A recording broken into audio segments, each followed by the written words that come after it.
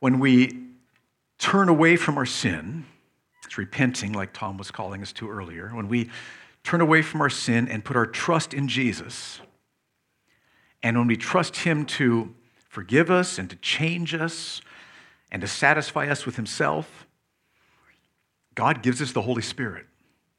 He gives us the gift of the Holy Spirit when we trust Christ. And the Holy Spirit assures us that we're forgiven by God. The Holy Spirit fills us with God's love. The Holy Spirit makes the presence of God the Father and Jesus the Son real to us in our hearts. Beautiful what the Holy Spirit does. But when we read, like the book of Acts, for example, and the rest of the New Testament, we see that in the early church, that's not all that God did by the Holy Spirit, but that the Holy Spirit also gave supernatural spiritual gifts like prophecy, healing, dreams, visions, tongues, interpretation. We see that in the New Testament. And so the question is God still giving those supernatural spiritual gifts today? And that's what we're talking about last Friday and today. And the reason is because there are godly people who love the Lord Jesus and study the Bible, and they've come to the conclusion that God is no longer giving those gifts. That He gave those gifts in the early church, but that He's not giving those gifts any longer. We love our brothers and sisters in Christ who have come to that conclusion. But that's not the conclusion that the leaders of Grace Church have come to. As a result of our study of God's Word, we believe that God is still giving those supernatural gifts of the Holy Spirit. They need to be under the authority of God's Word, and they need to be practiced in line with God's Word. But our conviction is that God is still giving those supernatural spiritual gifts, that that's what's taught in God's Word. So what I'd like to start off with this morning is to show you two passages that teach that God is still giving those gifts. And the first one is Acts chapter 2, verses 17 through 18, which we looked at last week. I want to briefly revisit it again, and then we'll move on to another passage. So Acts chapter 2, verses 17 through 18. Peter wants to explain what has just happened on the day of Pentecost in this passage, and so he quotes a prophecy given by Joel 600 years before, 600 BC. Here's the prophecy that was given by Joel, which Peter quotes to explain what's happened at Pentecost. Verse 17. And in the last days it shall be, God declares, that I will pour out my Spirit on all flesh, and your sons and your daughters shall prophesy, and your young men shall see visions, and your old men shall dream dreams. Even on my male servants and female servants, in those days I will pour out my Spirit, and they shall prophesy. Now, the prophet Joel said this was going to happen in the last days. That's what Peter quotes here. And what that means is, or we have to know, when are the last days? And we saw last week that the last days is the time period that starts with the first coming of Jesus and goes all the way through to the second coming of Jesus, which means that we are now in the last days. That's what this prophecy says. And so during the last days, God here in this prophecy is saying He'll do two things. One, He will pour out His Spirit on all flesh, which means He will bring His saving power upon people from every ethnic group and save them through faith in Jesus Christ. That's one thing. And then second, God says that He will give supernatural spiritual gifts like prophecy, dreams, and visions. Now, I mentioned the reason Peter quotes this prophecy is to explain what happened on the day of Pentecost, when 120 believers were filled with the Holy Spirit, and they were all prophesying the mighty works of God and being given the ability to do that prophecy in languages they'd never learned. And so Peter explains what had happened. But this prophecy doesn't explain just what happened on the day of Pentecost. It describes what God does throughout the last days between the first coming of Christ and the second coming of Christ. And the reason I say that is because God does not just save people and pour out His Spirit on the day of Pentecost. He saves people and pours out His Spirit throughout the book of Acts, and He's done that throughout church history. which means it stands to reason that God continues to pour out gifts like dreams and visions and prophecy through the book of Acts, which we read that he does, and throughout church history. So it's in the last days that God is doing these things. Peter takes that prophecy, explains what happened at Pentecost, but it also could explain what happened in Acts chapter 8 with the Samaritan believers, in Acts chapter 10 with the Gentile believers, in Acts chapter 19 with John the Baptist's followers, and on through church history. So Acts 2, 17 and 18 shows that in the last days, which is what we're living in right now, God is pouring out his Spirit, saving people from every ethnic group, and he's giving supernatural spiritual gifts. Now, second passage is 1 Corinthians 13, verses 8 through 12. And this passage is so helpful because here Paul tells us there will be a time when God will stop giving prophecy and tongues and interpretation. So when is that time? Look at 1 Corinthians 13, 8 through 12. Paul says, verse 8, love never ends. As for prophecies, they will pass away. They will stop at some point. As for tongues, they will cease at some point. As for knowledge, speaking of supernatural gifts of knowledge, it will pass away. For we know in part, and we prophesy in part, but when the perfect comes, the partial will pass away. That's when. When the perfect comes, the partial will pass away. When I was a child, I spoke like a child. I thought. I know you lost me. There we go. I reasoned as a child. When I became a man, I gave up childish ways. For now we see in the mirror dimly, but then, when the perfect comes, face to face. Now I know in part. Then I shall know fully, even as I have been fully known. So when will supernatural spiritual gifts stop? When the perfect comes. So when is that? Some godly people who love the Lord Jesus and study the Bible carefully believe that the perfect coming refers to the completion of the New Testament, which took place when the last apostle died. At that point, no more scriptures being added, and that's absolutely true. But they think that's when God stopped giving supernatural gifts. But I believe that the perfect is not the completion of Scripture, but is the second coming of Christ. It's the second coming. And the main reason is because notice in verse 12, Paul says that when the perfect comes, it's like we're seeing face to face. And that is a phrase that's used often in the Old Testament to describe what's called a theophany, which is a fancy word for seeing God. Seeing God. And when is it that we are going to see God face to face? At the second coming, in the face of Christ. We will see face to face.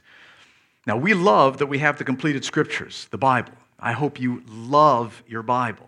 You cannot cherish your Bible too much. This is God's very words.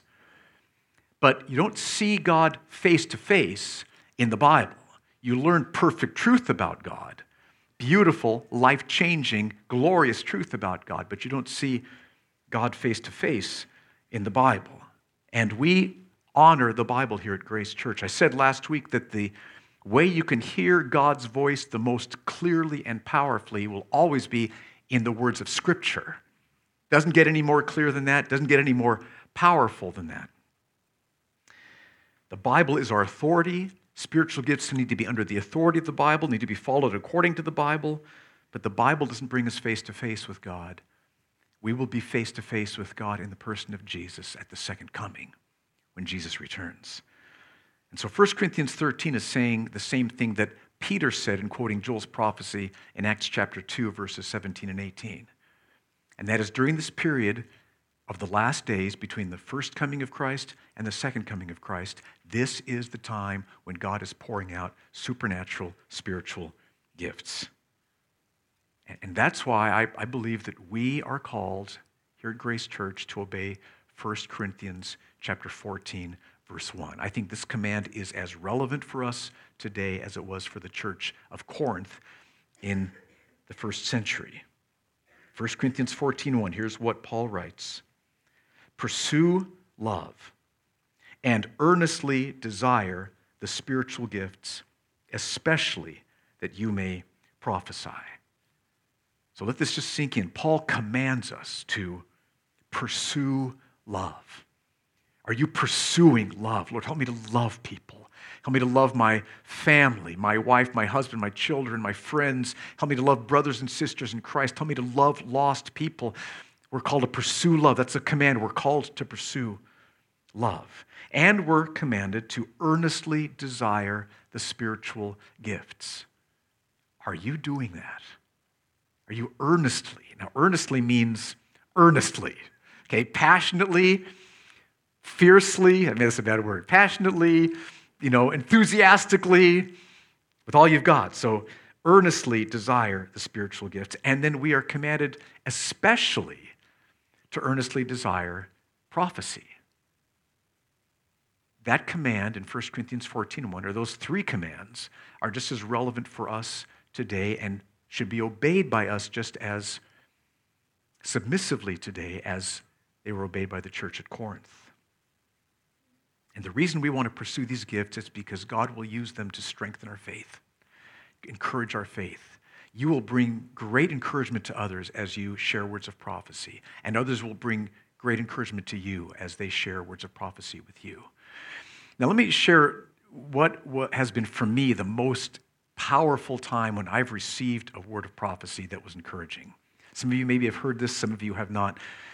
So incredibly encouraging to me. Here's the setting. Jan and I were living in California, in the U.S., Southern California, and through a series of dreams and just powerful encounters with God, we believe God was calling us to plant a church 6 hours north in San Jose, California.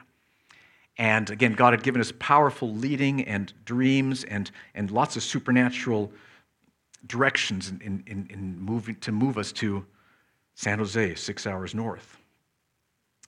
But one night, we had a couple over for dinner. And this couple love the Lord, godly, dear friends of ours, but they don't believe that God is still giving supernatural dreams and this sort of thing. But I went ahead and shared with them our story anyway. And I shared about the dreams God had given to us and how he'd been calling us and that we believe God was calling us to move 6 hours north to San Jose to plant a church. And they tried to be as encouraging as they could given their convictions. And the best that they could come up with was, Steve, even if this is just all in your own head, God's going to totally take care of you.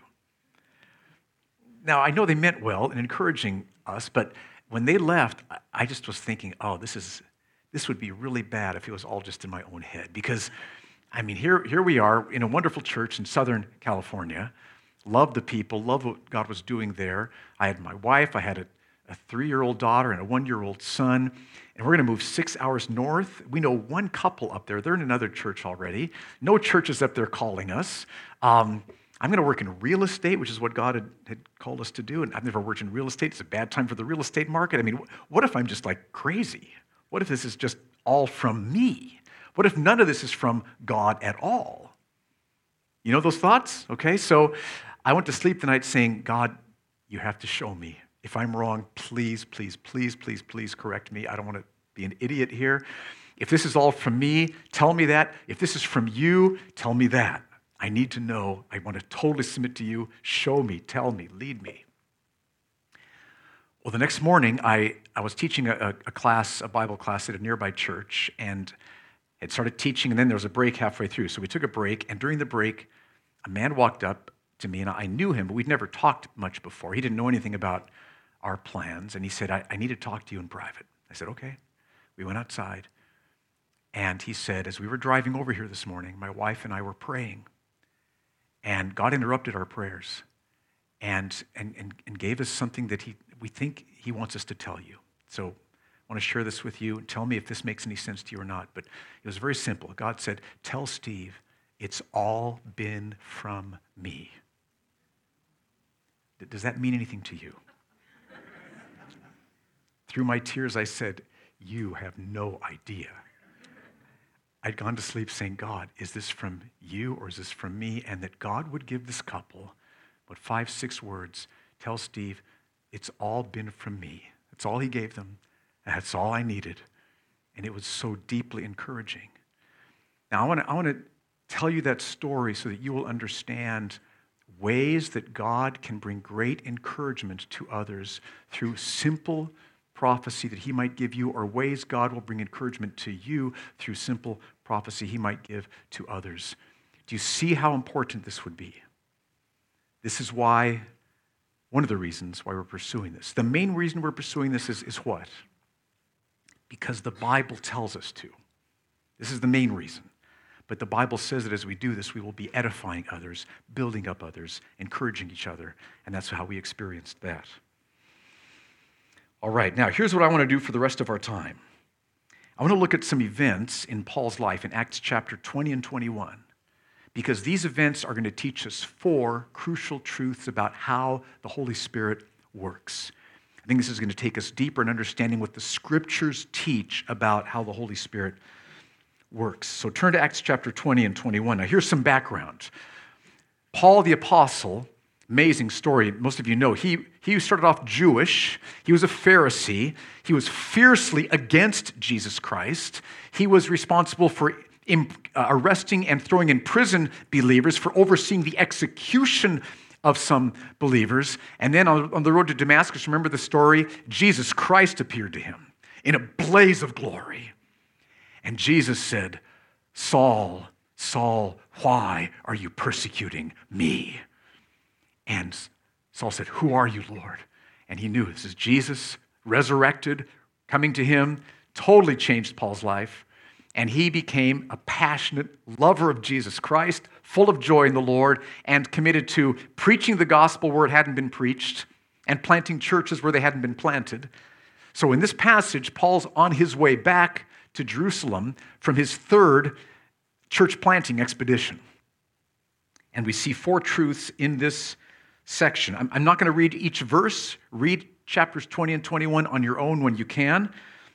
But there's 4 truths here. And the first truth is that the Spirit, the Holy Spirit, can constrain us to do certain things. Pick up the story in chapter 20, verse 17. Acts 20, 17. Now from Miletus, he, Paul, sent to Ephesus, just a few kilometers away, and called the elders of the church to come to him. So he called all the elders from Ephesus to come.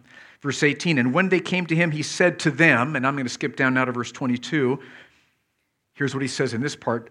And now behold, I'm going to Jerusalem, constrained by the Holy Spirit. Constrained by the Spirit. And that word constrained can mean compelled. And what it means is that the Holy Spirit had impressed upon Paul with such clarity that he was supposed to go to Jerusalem. So that Paul knew beyond a shadow of a doubt, it's the Holy Spirit's will, it's God's will that I go to Jerusalem. Paul was 100% certain. And so what I want to encourage you to see here is that you will have times, as you're seeking the Lord in prayer, I want to know your will. What are you calling me to do? You will have times in your life where the Holy Spirit gives you such clarity and such faith and such confidence in what he's telling you to do that you are compelled, you are constrained, you know what God is calling you to do. That's one of the beautiful gifts that the Holy Spirit can give. And so I want to encourage you, Grace Church, pray for this. Seek God's face. Show me your will. Not every decision we make is this certain. That's all right. God leads in many different ways, but there will be times, and they're precious, where the Holy Spirit is compelling you to do something, is constraining you to do something. So pray about that. And that's what Paul experienced here. He knew he was called to go to Jerusalem. Second truth. First truth is that the Spirit can constrain us to do things. Second truth is that the Spirit can tell us things we would not ordinarily know. Now start with verse 22 again. Paul's talking to the elders from the church at Ephesus. He says, and now behold, I'm going to Jerusalem, constrained by the Spirit, not knowing what will happen to me there, except that the Holy Spirit testifies to me in every city that imprisonment and afflictions await me. So this means that in every city that Paul traveled in, the The Holy Spirit either directly spoke to Paul, imprisonments and afflictions are going to await you in Jerusalem, Paul. So either the Holy Spirit directly spoke to Paul, or the Holy Spirit brought a word of prophecy through the believers. Paul, we think God's telling you that prison is going to await you in Jerusalem. Affliction is going to await you in Jerusalem. So in every city, this is what was going on. First city, Paul, imprisonment and afflictions await you. Second city, Paul, prison, afflictions await you. Third city, Paul, afflictions, prison awaits you. You see what's going on here? In every city, this is what the Holy Spirit was testifying to Paul. Now, what I want to point out to you is that that is not something anyone could have known by natural means. This was supernatural knowledge that God gave Paul through the brothers and sisters as they had words of prophecy for him. And this raises an important question about Scripture, which I want to raise because some of you maybe have wrestled with this question.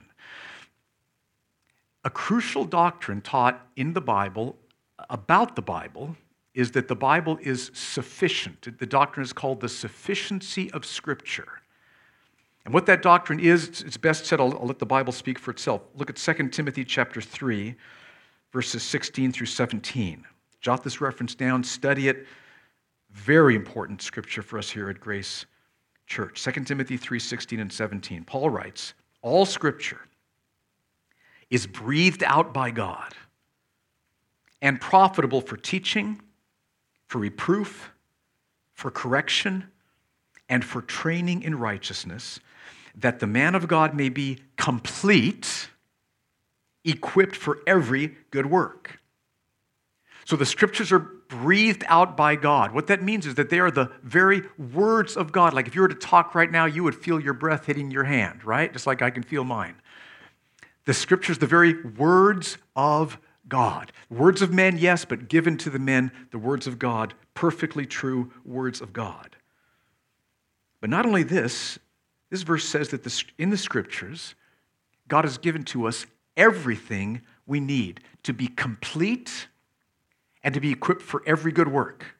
So everything we need to be complete and equipped is in your Bible. Don't you love your Bible? Love your Bible. Everything you need is right here. But now some people think that if the Bible gives us everything we need, then we don't need spiritual gifts anymore because now we have the Bible. Some of you have probably been taught that, and I respect that, but I would appeal to you to consider another possibility. Consider the fact that the Bible which we have now, which gives us everything we need to be equipped for every good work, that this Bible tells us to earnestly desire spiritual gifts. Are you getting that? I'm not sure you got that. Let me say that again. This Bible, which gives us everything we need to be complete, it is what tells us to pursue spiritual gifts. We're not getting that from somewhere else. We're getting that from the book. The book which will give us everything we need to be complete and to do every good work tells us to earnestly desire spiritual gifts. So there's no competition between the Bible and spiritual gifts because the Bible tells us to pursue spiritual gifts. Pursue them under the authority of the Bible. Every spiritual gift should be tested by the Bible. No spiritual gift is going to be adding doctrines to the Bible or commands to the Bible. The Bible's complete in terms of everything we need to know doctrinally, how we're supposed to live. It's all right here. But the Bible tells us to earnestly desire spiritual gifts.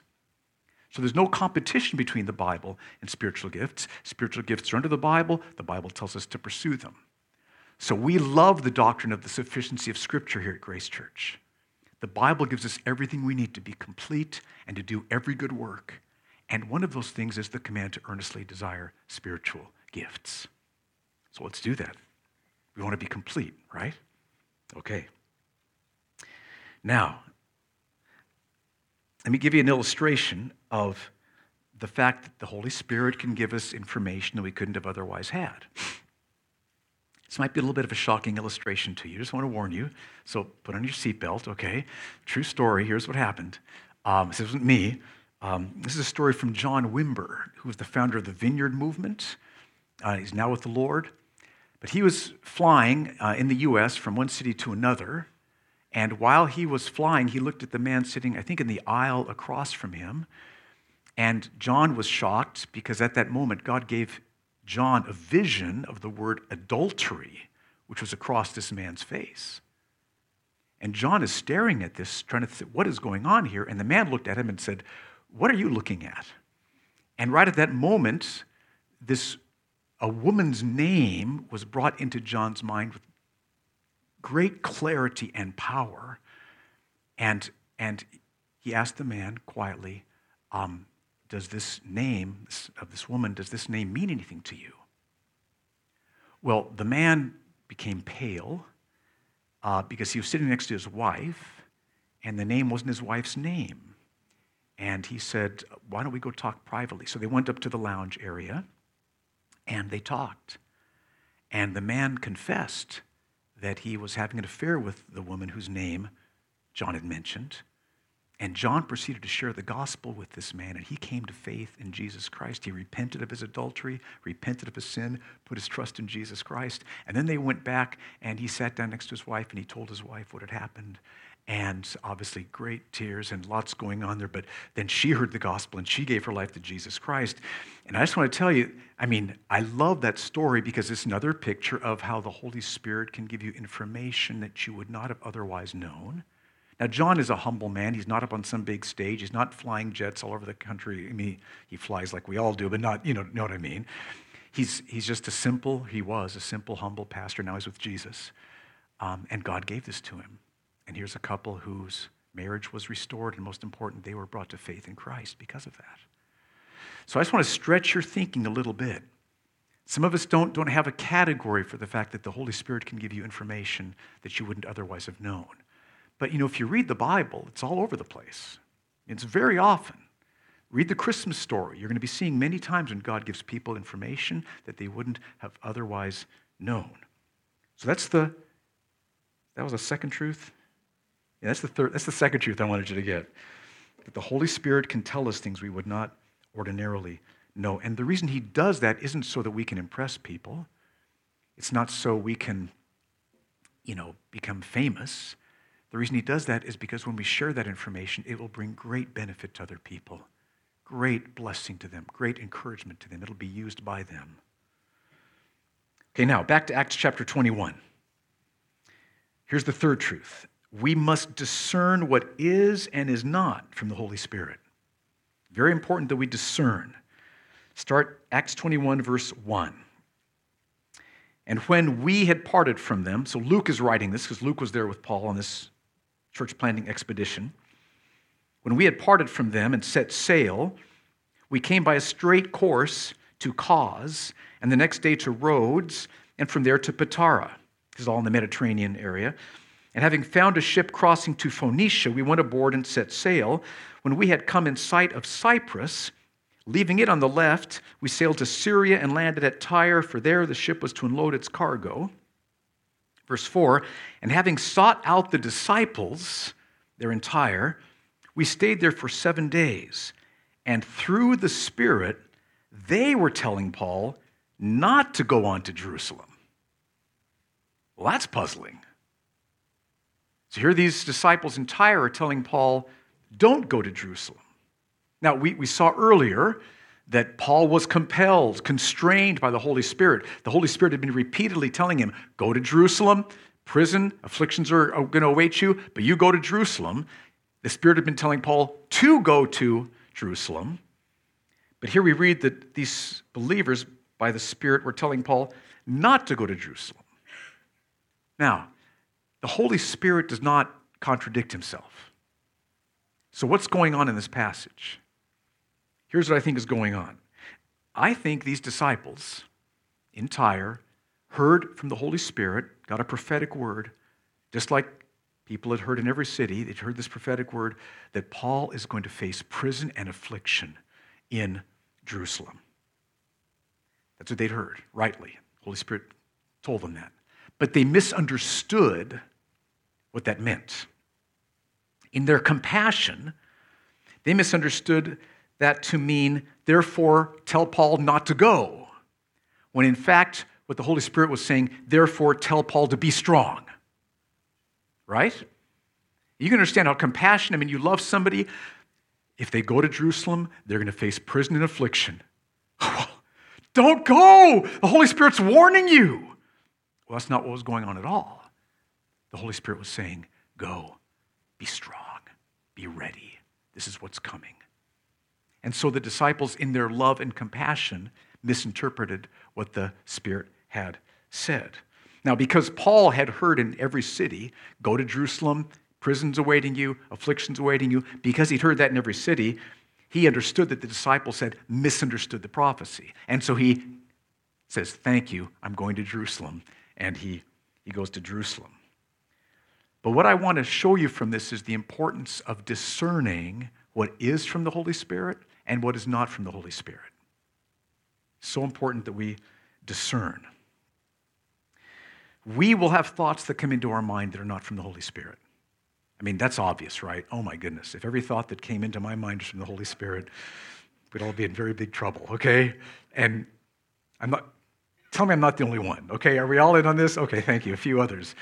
So we will all have thoughts that come into our mind, even like really strong, powerful thoughts that are not from the Holy Spirit, right? And we will have other people, well-meaning, loving people, share with us things that they think maybe are from the Holy Spirit that are not from the Holy Spirit. That just happens, like we saw it happening right here. And so we need to discern what is and is not from the Holy Spirit. And I want to give you 7 suggestions that I think you'll find helpful. First, pray and ask God for wisdom. Is this from you, Lord? Is what this person shared with me from you? Is this thought that's in my mind right now, is that from you? God promises to give us wisdom. James chapter 1, verse 5.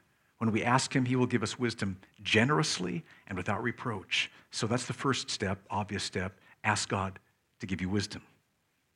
Second, study God's word. Learn God's word. Any prophecy, any word that supposedly is from the Holy Spirit that contradicts God's word is not from the Holy Spirit. It's not a word of prophecy. So the Bible is like our filter. Okay? Anything that doesn't pass through, no. It's not from God. That's second. Study God's word. Third, think about what God has already been saying to you. That's what Paul experienced, right?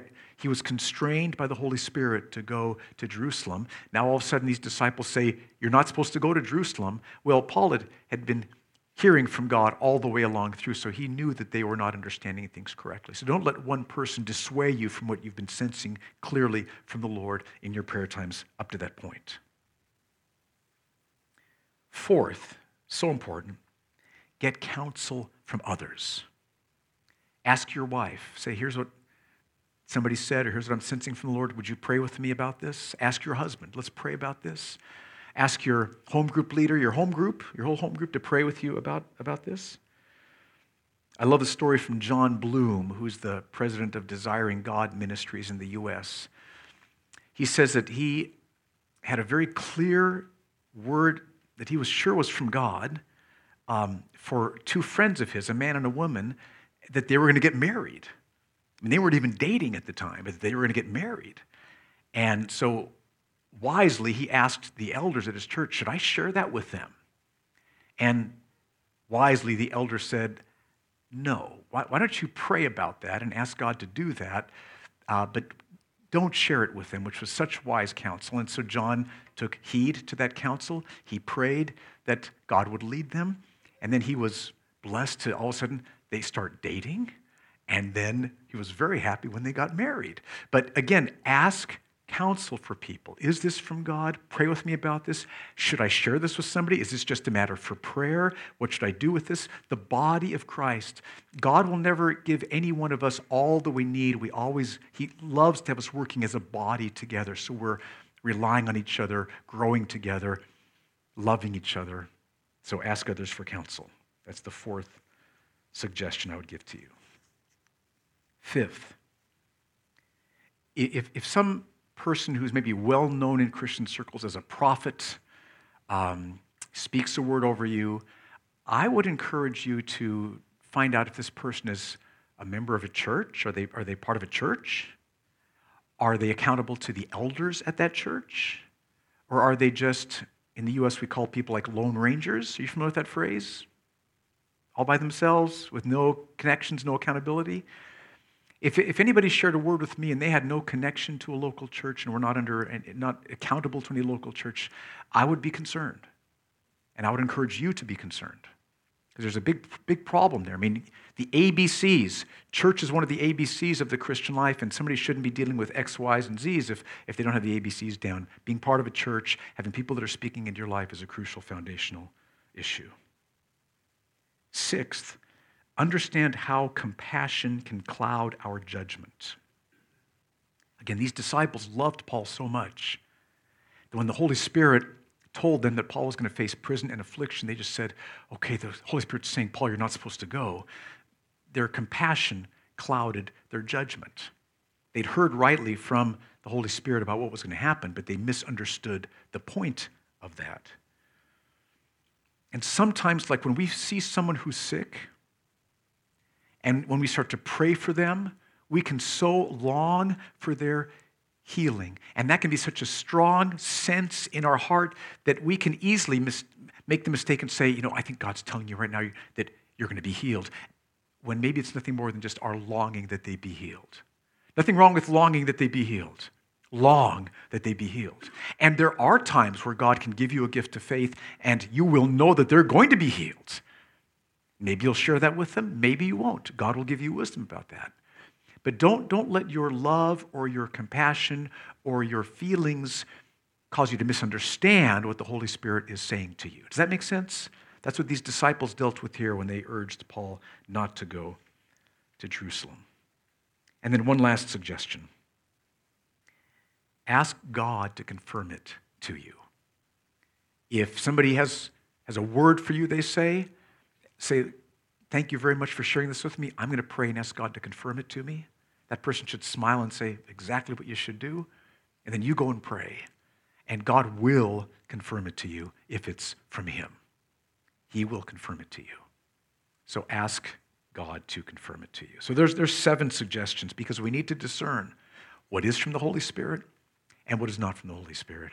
He will give us all the wisdom we need as we deal with this. Now, 4th truth. The Spirit's purpose is to glorify Jesus Christ. Start with verse 10. This is chapter 21, verse 10. While we were staying for many days, a prophet named Agabus came down from Judea. And coming to us, he took Paul's belt and bound his own feet and hands and said, "Thus says the Holy Spirit, this is how the Jews at Jerusalem will bind the man who owns this belt and deliver him into the hands of the Gentiles." When we heard this is Luke speaking, when we heard this, we and the people there urged him not to go up to Jerusalem, just like the previous disciples had done, right? Don't go. Verse 13, then Paul answered, "What are you doing, weeping and breaking my heart?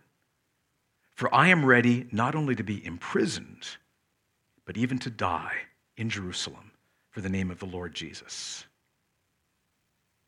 So here Agabus receives a word of prophecy that confirms the other words of prophecy that Paul had received in previous cities, that Paul would face persecution, prison, and affliction in Jerusalem.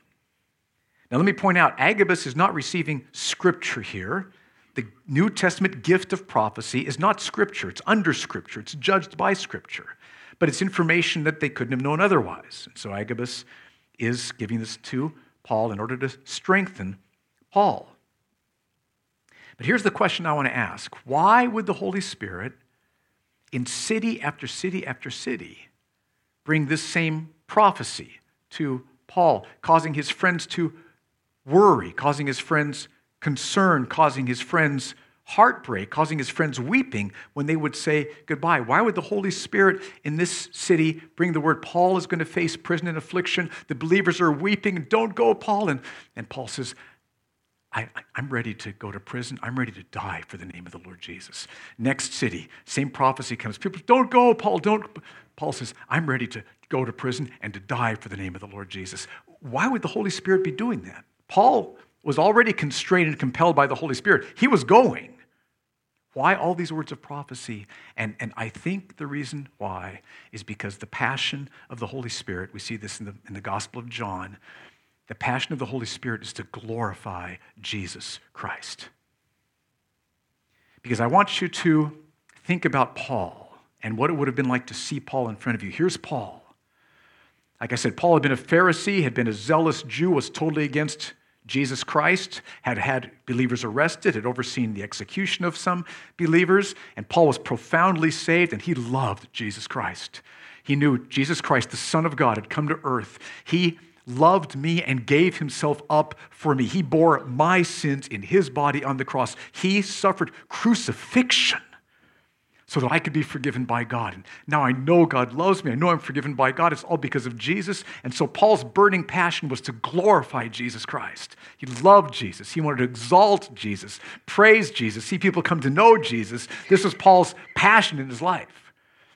And so imagine each of these places where Paul went, each of these cities. Imagine this first one. Some prophets speak. Paul is going to face prison and affliction. Paul, that's what you're going to face if you go. And imagine watching Paul. You're a believer there, and you're thinking, I hope Paul doesn't go. Paul, don't go. And Paul looks you right in the eye and he says, I'm willing to go to prison, and I'm willing to die for the name of the Lord Jesus. Now think of how that would have impacted you had you heard that. That would have gripped you with the reality of this man's love for Jesus Christ. That would have been a display of the worth of Jesus Christ. Think of how that would have strengthened you, how that would have emboldened you with whatever fear of persecution or suffering you might have. And so in city after city after city, the Holy Spirit is giving believer after believer after believer a display in Paul of the worth of Jesus Christ, the glory of Jesus Christ. That Jesus Christ is so real, so loving, so glorious, so powerful, that to glorify his name would be totally worth prison and even death. And to hear that spoken by the man who was on his way to prison and ultimately to death in city after city after city, that would have profoundly glorified Christ in the lives of these people. Do you feel that? That's what's going on here. That's what I think is happening. And see, that's why, another reason why, I want us to be pursuing spiritual gifts, because the purpose of the Holy Spirit in giving the gifts is to glorify Jesus Christ. And he will glorify Jesus Christ. Just like he did in that plain where the man repented of adultery and then he was saved and his wife was saved. Just like God led us to move 6 hours north to plant our little church in San Jose. And just like in every city, believers see Paul saying, I'm willing to go to prison and I'm willing to die for my Lord Jesus Christ. You know him. You can trust him. He's worth it all. Let's live with all our might for him. It would have strengthened the churches, emboldened the churches, motivated the churches. And we need this here in Abu Dhabi. We want to see Jesus Christ glorified here in Abu Dhabi. And so my appeal to you, Grace Church, is that if Jesus will be more glorified by us pursuing spiritual gifts, let's pursue spiritual gifts. Biblically, under the authority of the Scriptures, just like the Scriptures tell us to. But this will bring more glory to Jesus Christ. We need more power. We need more effectiveness. Spiritual gifts aren't everything, but they are something. And God will use them to bring more glory to Jesus Christ. So what do? We're all in different places. I mean, first of all, some of you, you're here and you're still learning about who Jesus is. You're still learning about his death on the cross to pay for your sins. You're still learning about the fact that you've sinned against God and face his judgment and trying to put all this together. You're still learning. You haven't yet come to the place where you've put your trust in Jesus. So what should you do? Put your trust in Jesus. That's what you should do. Keep learning, but trust him. Trust him. He loves you. He's real. He came to earth. That's what we're celebrating Christmas. Fully God, became a man, humbled himself to that point, then humbled himself to death on the cross to pay for the sins of all who would trust him.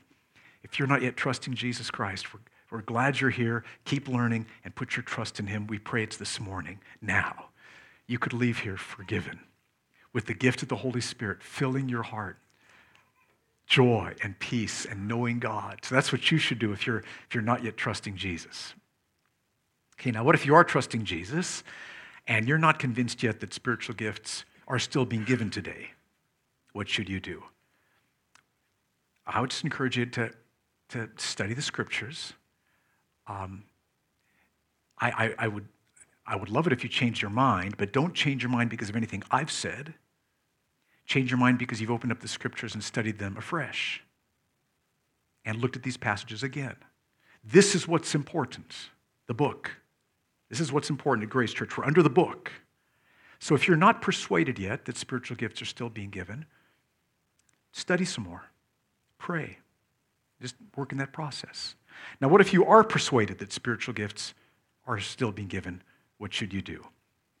This doesn't mean that you have to have the gumption or to use the word gumption in your, anyway, the boldness to come up here on a Friday morning and share a word with somebody like Ray and Tom did earlier. Take baby steps and start in your home group.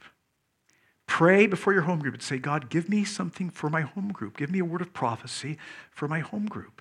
And then as God gives you something, at your home group meeting say, friends, I think maybe God gave me a word of prophecy to share with you, and I'd like to get your feedback. Here's what I think God was saying. Share it with them, and then let them give you feedback. Very normal, very matter of fact, okay? And let them give you feedback about that, and that'll help you to grow, help you to move ahead. But home group, very loving, right? They will all be totally for you. It's not scary at all like Friday morning. So take baby steps and start by sharing a spiritual gift in your home group. And it'll bless them. Their feedback will bless you. Your confidence will grow. Your understanding will grow. And then maybe God will give you a word of prophecy while we're sitting here worshiping on a Friday morning. And your knees will be shaking, and you'll come up here and you'll share it. And you'll think, I hope that was from God. And then somebody will walk up to you afterwards and say, thank you. That's exactly what I needed to hear. And oh, you'll be blessed. And Jesus will be glorified. Do you see how this works? This is why we're pursuing spiritual gifts, because it's taught in the scripture, because it loves the people around us. It's one way we pursue love, because it glorifies Jesus Christ. We long to see people saved here in this city. We long to see believers strengthened here in this city. We want to see people from every nationality saved here in this city. We want to see the church built and churches planted throughout Abu Dhabi, throughout the UAE, and throughout the Gulf region. And let's pursue the gifts of the Spirit that God has given to us for the sake of love, for the sake of building up each other, for the sake of saving the lost, and for the sake of glorifying Jesus Christ. Let's pray together. Let's stand. I want to pray.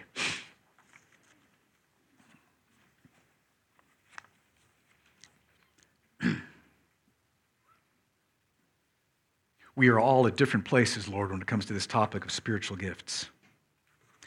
And I pray that you would touch those, first of all, here who aren't yet trusting you. And I pray, Lord, that this morning, right now, you would turn their hearts toward Christ. You'd show them the glory of Jesus. You'd change their hearts, that they would repent and trust Jesus and be forgiven and saved. Do that now, I pray. Father, please. Lord, any here who are not yet persuaded that you're still giving spiritual gifts, thank you that we can love each other, we can agree to disagree. But Lord, I do pray that they would study afresh the scriptures on this topic, and that you would help them, Lord, to study, and that they would pursue the scriptures above everything else. That's what's most important. So help them to do that. And Lord, for those here who do believe you're still giving gifts, I pray that you would help us to pursue love, earnestly desire spiritual gifts, especially that we may prophesy, and that we would press in, ask you for gifts, pray for gifts, and share them as you give them, as we've talked about this morning. And that Jesus Christ would be glorified as a result. In Jesus' name, amen.